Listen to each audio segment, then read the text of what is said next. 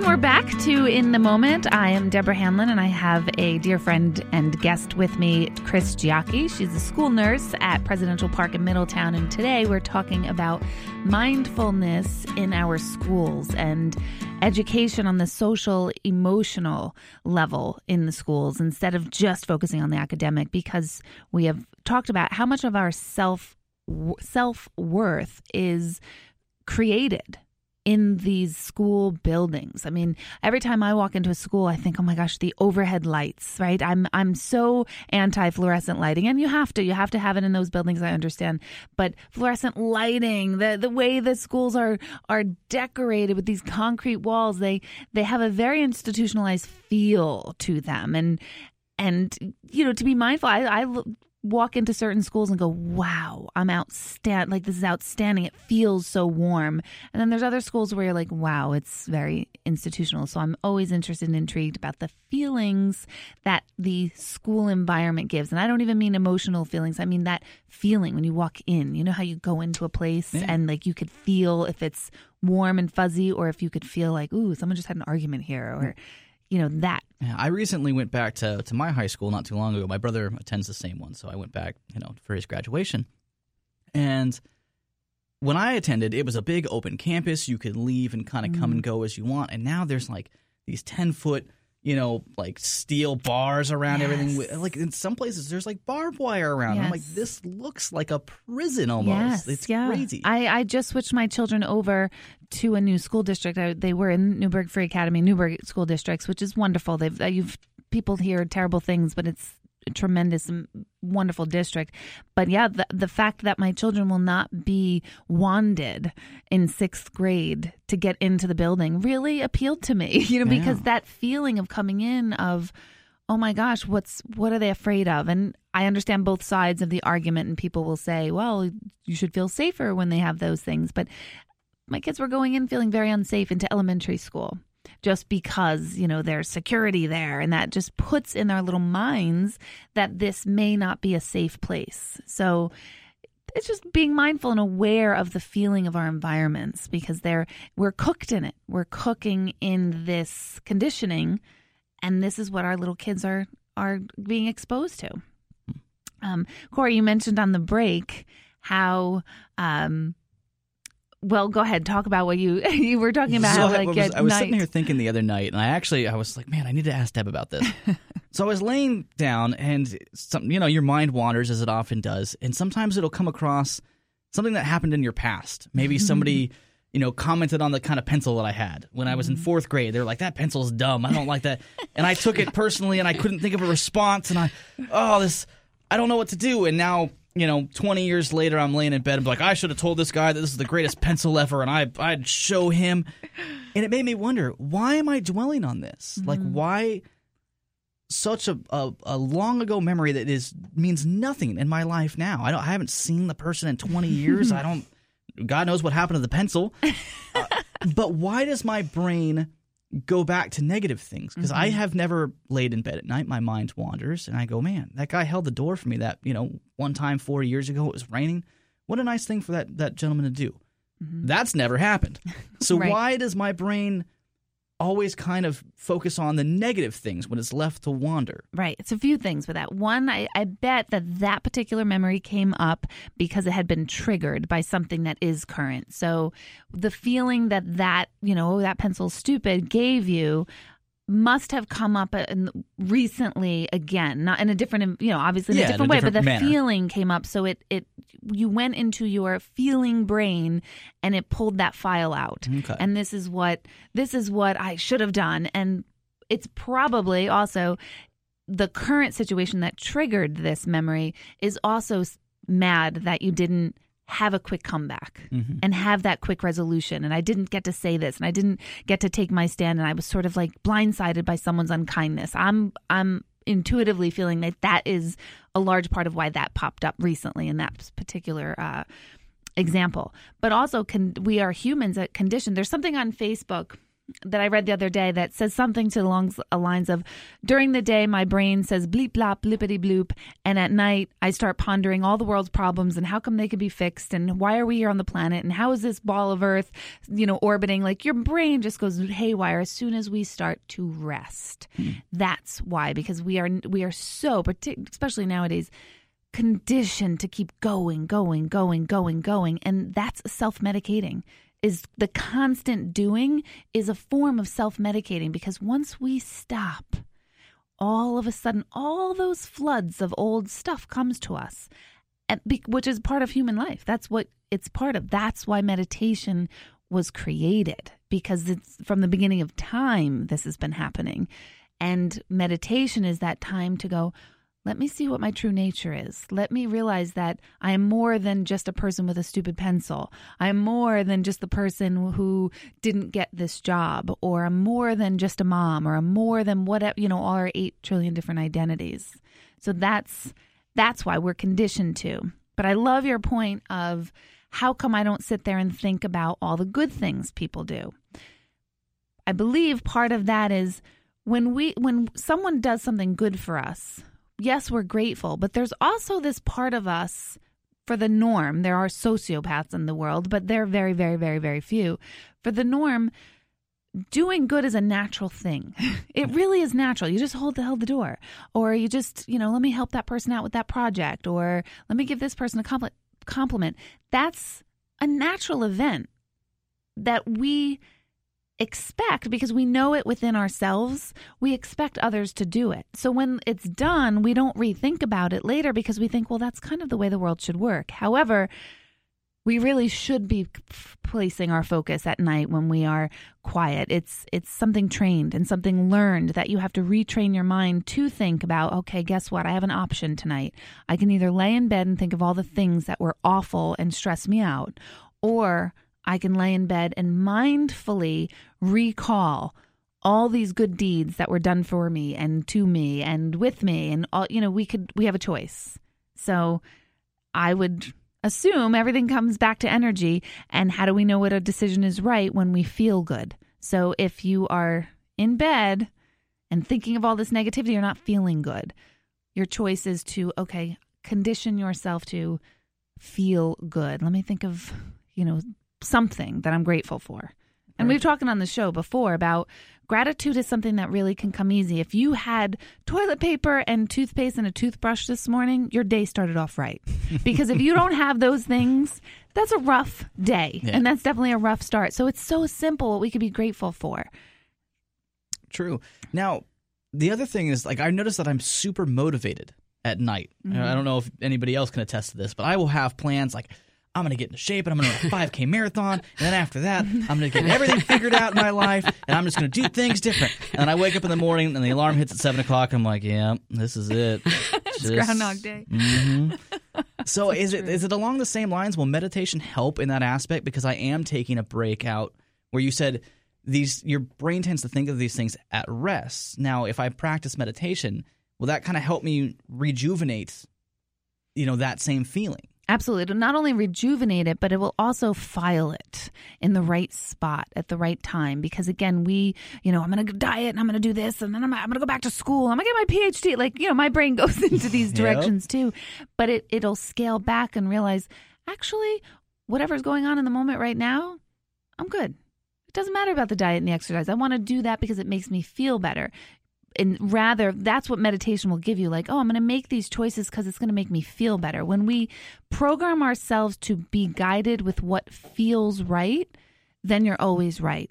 And that's listening to your intuitive self. Then everything is always right because it feels right. When we make a decision that doesn't feel right, it almost always goes wrong. I mean, think about it. You could be in your car and you could say, oh, no, take a different road, and you don't listen to it, and then bang, you're right in traffic. It didn't feel right, that decision, but you didn't listen to it. So meditation slows everything down so that you can actually access the truth of what feels right. That's the point. Well, and to attest to that, of going in with these kind of negative connotations, I've had situations where somebody's like, oh, that's kind of just, that's a bad situation you're going into. But if you go into it with the mindset of just being like, I can have fun here, or I can turn this into a good situation. I'm open to that idea. It has gotten me through to where it's not a terrible idea. And I think it's a test to going in with that mindset. Because if you go in going, I'm going to have a bad time, this is going to end poorly, and guess what? 9 times out of 10, it's going to. It's not going to flip itself. You have to go in with that open mindset of saying, okay, I'm open to having a good time, or I can at least enjoy myself. I don't know what's going to come. That's setting an intention. Yeah. And which is so important, too. Going back to even the school model is that for teachers to set an intention during your day. Yes, you know the administration may or may not support you on such and such. Yes, you know that this child might be a harder student to teach. Yes, you know what you're coming up against. As a teacher, as a parent, as a student, teach your children this, to intend their way through the day. Make the intention, you know what? No matter what comes my way today, I'm going to have a good day. Just such a basic mindset of flipping. I mean, we talked with Pam Grout, how she starts her morning with this I'm going to look for the miracle today. And it is a very mindful discipline to train yourself, because you could either think about what's going to go wrong, what is currently wrong, or what was wrong, or you can say, you know what? I'm right here, right now, and my intention for the day is X, Y, and Z. Very, very radical change in your whole life. And when Corey was saying about in the 4th grade, somebody says, well, that's a dumb pencil kind of a thing. And then how many years later you sit, is that I believe this is that we're conditioned to always question our worth. So when somebody criticizes you, you automatically go to the place where you question your worth. I'm not good enough. What I have is not good enough, And one of the things I try and do when the kids come into me is try and help them relax. And this is my favorite thing, because I have them all over my house, is frogs. And I love frogs. And the reason I love frogs is because frogs only move forward. I never saw it. Now, somewhere in the Amazon, is there a frog that jumps backwards? Maybe. I don't know. They will definitely write in to inform us on this show or blast us on social media. How dare you say all frogs move forward? I don't care about that frog because I don't know him and I never saw him. Okay. I'm talking about the frogs that I see throughout my whole life, is that frogs only move forward. Frogs jump forward. I never saw a frog jump back. So when the kids come in and they're anxious and I can feel their anxiety, I can, because I feel everything, which is a blessing and a curse. But for what I do, I'm going to say it's a blessing, is try and calm them down and let them know, okay, you had a bad moment. You're feeling like this right now. But guess what? You can be the frog. You can go forward. Be the frog. Always go forward. I love that mechanism, and I love hearing the diversity in people's mechanisms. Like that, just what gets them through, what makes them know that it's all right and that, to do good. Like Pam Grout was telling, she starts the day off with a minute of miracles. I love the frog thing. Absolutely love it. So how important do you think it is, Deb, to have people find that mechanism to be, not necessarily a better person, but to have that mindset? Because it seems like that's the common theme. It is the one and only, and it's the most powerful transformational tool we have on the planet is our own minds. And that is it. It's the way we perceive things. If you are going into school every day or work every day or wherever your world is every day, I hate this, or this is horrible, I can't stand this, then you're going to get more of that in your life because you are focusing on that negativity. On this show, we've talked about in the past, like if you focus on a, yellow Volkswagen, you're going to see lots of yellow Volkswagens all day long. So what we focus on is what we bring into our awareness, which is also our reality. So it is key. It is absolutely key to be aware. And I talk about this, live, eat, breathe, sleep this, teach this, classes nonstop, read only about this. I don't do anything else. I don't watch TV. I literally don't have any other hobbies that do not pertain to this. And I'm constantly falling into the trap of negative thinking. And I'm someone who is extremely schooled on it. So imagine those of you who are not even aware of what negative thinking is. You just think, oh, I always thought everybody thinks like that. It's mindfulness and awareness of what you are and who you are is the key to your own transformation. Regardless, I don't care what your background is. I didn't grow up with a lot of money. I'm doing well now. So it doesn't matter. Like people will say, well, I never had any opportunities. You don't have opportunities. You make opportunities. That's a mindset. Don't wait for opportunities. You make an opportunity. Everything goes back down to the way we view things, how we view things, how we see things, and how we feel, which again, going back to the schools, this is where it starts. We start to feel inadequate because, hey, Chris and I were talking at the break. Neither one of us could do math. I was a straight A student, spoke 3 languages in high school. Straight A. Could not do math. Still can't. Then years later, I had to be a 5th grade math teacher. And I thought, oh my gosh, I'm talking about panic attacks. I was so panicked. I've since learned that everything we need to know in life is 5th grade math. But, it's going back to our self-worth is based, if you're not the gym kid and you're stuck now in a gym class, how misery. That's such torture. Yes, I believe in exercise and I believe in fitness and I believe in gym, but I certainly don't believe in getting everybody to play basketball when they don't know how to or they don't care to, or tennis or whatever it is. So the exposure is good as long as it's exposure versus do this, pass, fail. So what do you think for our listeners out there would be the best way to expose their children to this type of mindset and to try to get them as early as possible to have this outlook, even if school's not their thing, if they go, well, school's not for me, why should I do this? I know the material, but just to be open to, well, you know what, I understand that this is boring to me, but I can have, a good day and I can learn something. Well, how do you think they should go about that? 2 ways. Modeling it, literally modeling it and showing like, oh, you know what? I'm very, fairly open and honest with my children. I don't let them stress about the things I'm stressing about. But if I'm worried about, like, say, coming on the show, like my kids know there's times when I'm very nervous before I'm going to do something. And I let them know on purpose because I want them to see I'm nervous about starting something new. I'm apprehensive. I don't know the outcome of this, but I'm doing it anyway. Let them know. Model it by verbalizing it, showing them, mommy doesn't want to go to work today. My goodness, this is not where my, life should be, but mommy's going to fix this. Mommy's working forward. Show them that. Be very open because kids feel it anyway. Kids know exactly what's going on in your homes. They might not know the details, but they know when things are right and things are wrong. And that's not a bad thing. If things are wrong, it's not a bad thing. Because a lot of you are panicking as you hear that going, oh my gosh, my life is falling apart and now my kids know it. I'm extra stressed. No, it's okay. They know it. Just be open and honest. So modeling it. And I'm huge on open and honest discussion and conversation. A lot of times kids will say, I don't know, I don't care, this is stupid, whatever. But they want that dialogue. They want that connection, that honesty. Hey, what do you think about going to school? Hey, is there anything you're concerned about? Is there anything you're nervous about? Or, check in with your kids at 3, check in with them from day 1, check in and really let them have that opportunity to speak. Because the one thing I am blessed and, kids are kids and my kids are still on the younger side, but they're very open with me. And I hope and pray that stays. Because if that stays, I feel all systems are clear. All systems are go, no matter what they're going to come across.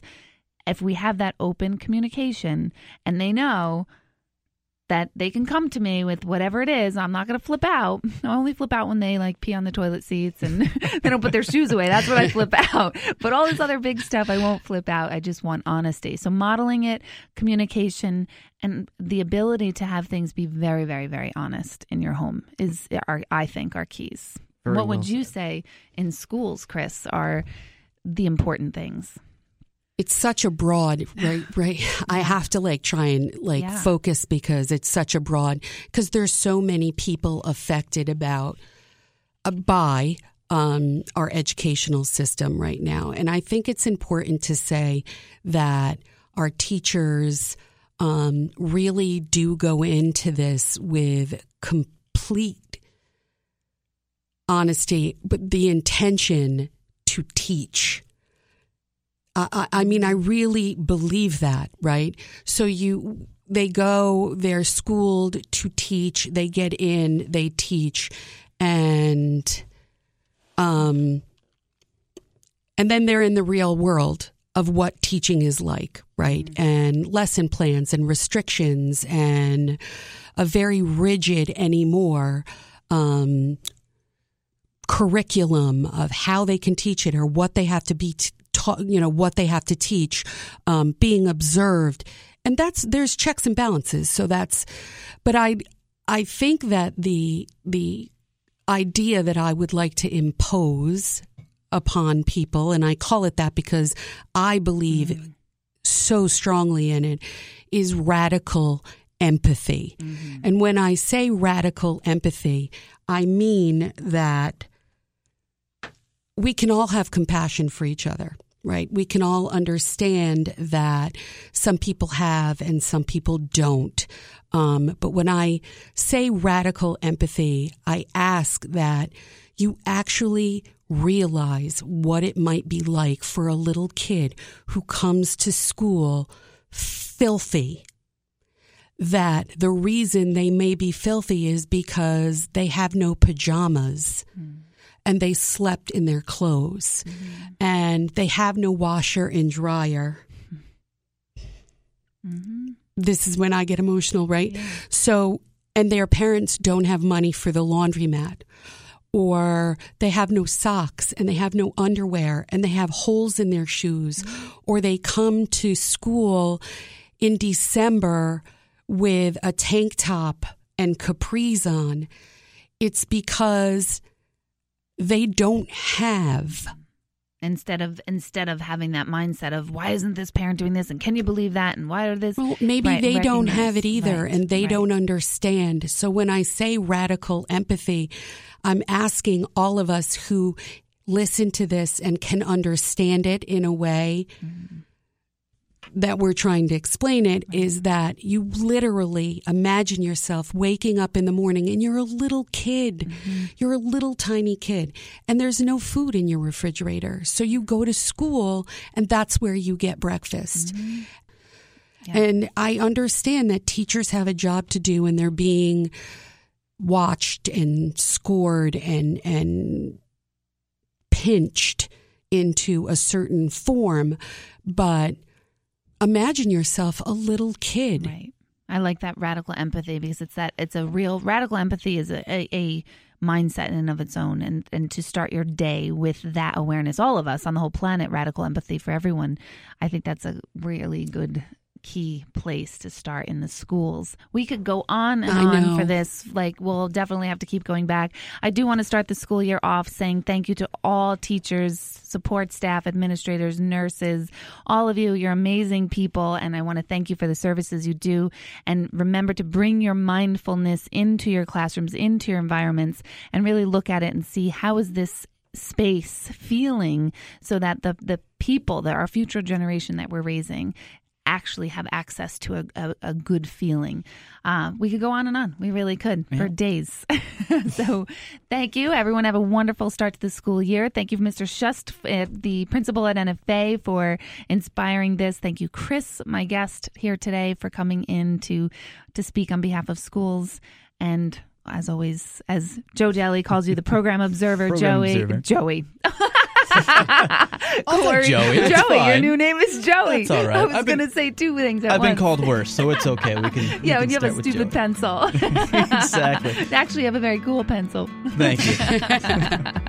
So thank you, everyone, for tuning in. We'll see you in 2 more weeks. This is In the Moment with Deborah Hanlon, and stay tuned.